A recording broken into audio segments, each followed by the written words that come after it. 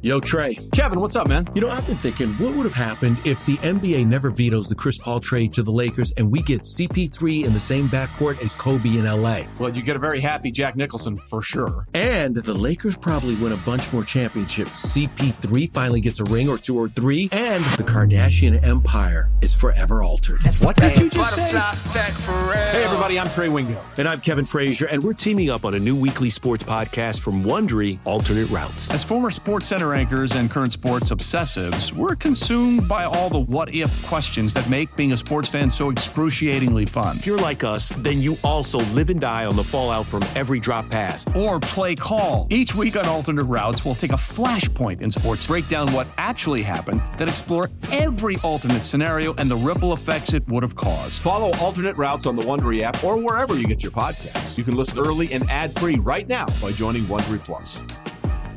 Passion, drive, and patience. What brings home the winning trophy is also what keeps your ride or die alive. eBay Motors has everything you need to maintain your vehicle and level it up to peak performance, from superchargers, roof racks, exhaust kits, LED headlights, and more. Whether you're into speed, power, or style, eBay Motors has got you covered. With over 122 million parts for your number one ride or die, you'll always find exactly what you're looking for. And with eBay Guaranteed Fit, your part is guaranteed to fit your ride every time or your money back. Because with eBay Motors, you're burning rubber, not cash. With all the parts you need at the prices you want, it's easy to turn your car into the MVP and bring home that win. Keep your ride or die alive at ebaymotors.com. Eligible items only. Exclusions apply. For all NBA warriors, you are now tuned into Golden Spaces with Matt and Justin. What up? It's Golden Spaces, an Odyssey original podcast, and we are here after the Warriors are on the bad end of a streak. They follow up 5 wins in a row with 3 losses in a row. This is very much looking like last season. They lose to the Mavericks 132-122. How about you kick it off?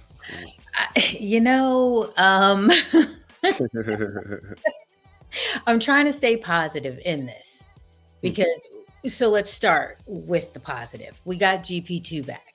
Yes, he was on a minutes restriction, but even when he first got out there, he got the stop, he got the block on Luka.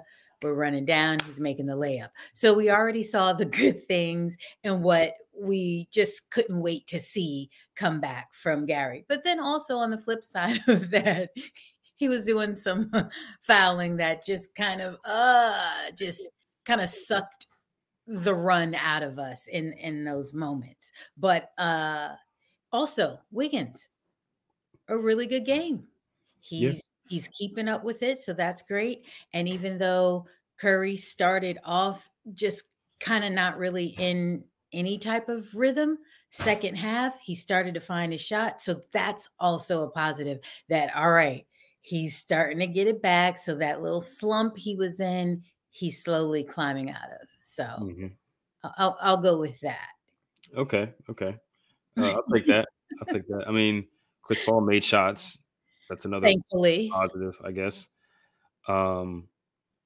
This team is funny. This team is very funny. Like, they'll do things for like a 5-minute stretch that are just like, is this even an NBA team? Like, this is like the Detroit Pistons.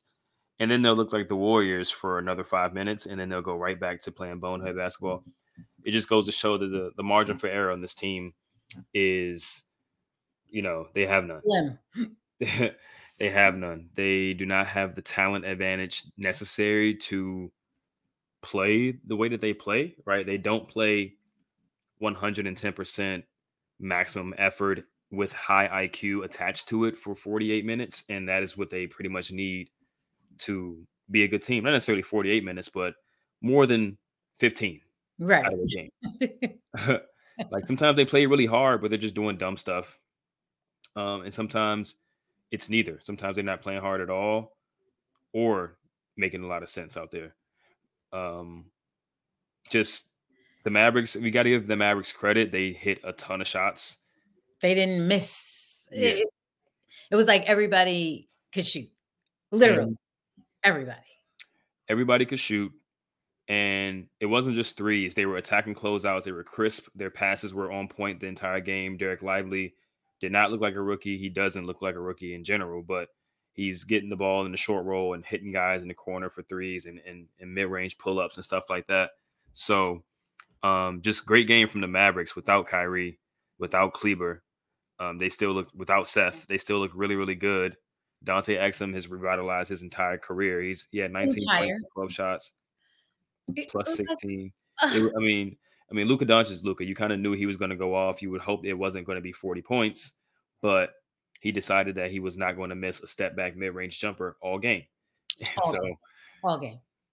You live with that, but what forces you to lose is Josh Green, 18 points off the bench. Tim Hardaway Jr. is probably pretty much going to get his 16 off the bench. That's near his average, if I recall correctly. But the Dante Exum 19 points and the Josh Green 18 points is what kills you. Happened last game. Jamal Cain gives you, I think, 19 points, and Nikola Jovic gives you like 20 or something like that. Just random. They can't stop the randoms because they commit so much to the other team's, star, or they're just consistently out of position for some reason. Right. And the thing is, they commit a lot of attention to the other team stars, but they don't commit bodies. They don't commit a ton of effort, if that makes sense. Like they don't double at all. They rarely double. It's every so often. They don't do things like run zone like the Heat do. They used to, but they don't do that anymore. So they're reacting late often to a star player making a move or some type of advantage that star player has created. And then the randoms are getting open shots. And it's like, and they're making them. They're making them. I mean, last year you can pull up the pod episodes and how randoms were getting low percentage shots and hitting them. This year, they're just getting high percentage shots and just hitting them. Like, and I won't say the Warriors have like the worst defense ever. They're pretty mid. They're not bad. They're just like not good. But recently, the randoms have been hitting the shots, and it is like kind of taking the win out of the Warriors' sails. So after they've played some good defense, right? It's like they've taken the shot clock all the way down, and then just how did that shot go in? It's like we really just committed all of this effort here, and then they throw up some random shot, and it goes in. Okay. And this is, it's been an issue all season, but Draymond Green is needed on this team. Like, yeah. He is the defensive anchor. He is the defense, pretty much. He takes away so many things, and he allows you to play a certain way, a certain aggression on the perimeter, and all these different coverages because he's going to be able to cover up for you in the back line. He's not there. Clay's struggling again. He can't hit a shot. Hasn't shot well since, I want to say, maybe the Boston game or something like that. Yeah, and did it start the Boston game? Because it definitely happened on Christmas, and we didn't expect that. But so he's in a rhythm. Slump. He's in a little slump. A lot of it has to do with him not being able to get a clean catch and get a good shot off. So that just throws his rhythm off. Teams are just, like I said, selling out to stop him from getting a clean catch. And then from there, his rhythm is just off. And he's not at the level anymore to be able to just catch the ball and create his own space anymore. So he kind of got to play. He got to get that space created for him. That's another way Draymond can help. But either way, some of these shots are pretty easy. And it's just like, bro, just hit the shot. But I would say in this particular game, he was rushing a lot. And also taking some ill-advised shots, like you weren't on balance. Like you shouldn't be up. And that's what I was saying last pod with Greg. It's like when Klay doesn't get a lot of touches or he doesn't feel super involved. Once he does get a touch, it's probably going up. Doesn't matter if he's balanced or not. And that's kind of the major flaw in his offensive game at this point. He lets the game come to him, but when the game doesn't come to him, he will force it. And that's just Klay. It's not a good thing, but that's just Klay. And he has to find a way to stop that. And they got to find a way to just get him better shots. I think that was an emphasis after last game, we saw the articles coming out about how Steph got to find Steph more dribble handoffs and stuff like that. It's the same thing applies to Klay Thompson. Like teams guard Klay essentially the same way that they guard Steph off the ball. Multiple people, they don't let him catch it. The difference is Steph can dribble, and Steph is a better shooter, so he's gonna be able to get his stuff off regardless when he's in rhythm. But Klay cannot. So they gotta find a way to get that offense going between those two guys, because that is what helps other dudes get into their rhythm and just helps the team offense overall. Even though, I mean, they put up 122. That's pretty. Hey, it's Kaylee Cuoco for Priceline. Ready to go to your happy place for a happy price? Well, why didn't you say so? Just download the Priceline app right now and save up to 60% on hotels. So whether it's Cousin Kevin's Kazoo Concert in Kansas City, go Kevin, or Becky's Bachelorette Bash in Bermuda, you never have to miss a trip ever again. So download the Priceline app today. Your savings are waiting. Go to your happy place for a happy price. Go to your happy price, Priceline. Right. It's like it wasn't like they were at 89 and then that was, and got blown out, because once again, not getting blown out, still within reach, still had moments of being down 6 and then Dallas going on a run, or us just kind of just getting mucky just as soon as we get this rhythm going, and then it's just like, what are you doing? What are you doing? Why are you doing this? Why are you taking this shot? That was unnecessary. Why are you fouling? It just starts, and it's just like, oh my gosh, we were right there to kind of get in control because we were playing controlled, and then it's like we lose the plot. And now we're back to double-digit deficit, climbing our way back once again, just trying to get into the game. So yeah, early in the game, I mean, first quarter they got down a little bit early, and then they were fighting their way back. Yep. And then fast break, Klay tried to do the tip pass back to Pods last second. Yeah. It's stolen, and then it's like, and then that's it. Like that was, I mean, it was 13-0 from there. It was like 11-0 run from that point. It was. And it's like it's plays like that like I saw what he was trying to do there. But it was like, Klay, take it yourself at this point. Like, you're right there. You probably draw a foul and get to the line, which may have helped you throughout the game, just kind of seeing things go in. But it was just like right there as we had the momentum, the steal, we were going, let's do it. And it's just like, but then I need you to work on the defensive end to try to make up for that. And then it's kind of like, we're not getting that. It's like, hey, if you make a mistake on one end, make up for it on the other. Like, try to still stay in it. And then it just will start going.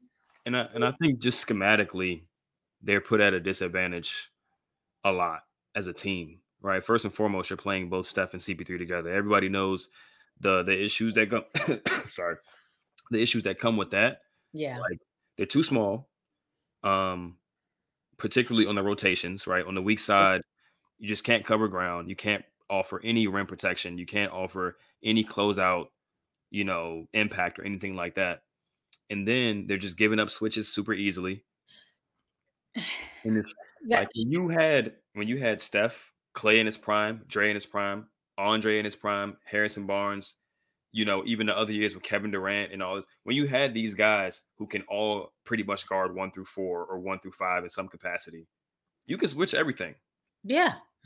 This team, you cannot switch everything. You cannot. And they were giving that up so easily. It was like Trace was like, food against Luka. It's like, don't give it up so easy. Like, no, try to like communicate to be like, yo, I'm coming, like to get this back. Like, and you saw kind of when Gary came in the game before he had those like 2 or 3 bad fouls in a row that got him pretty much sat for the rest of the game.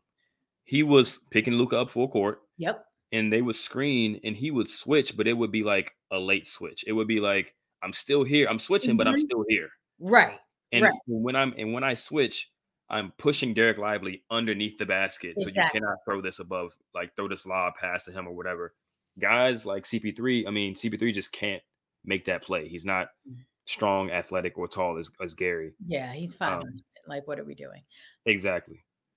And I mean, they just switch way too easily. They don't get creative with their defense at all.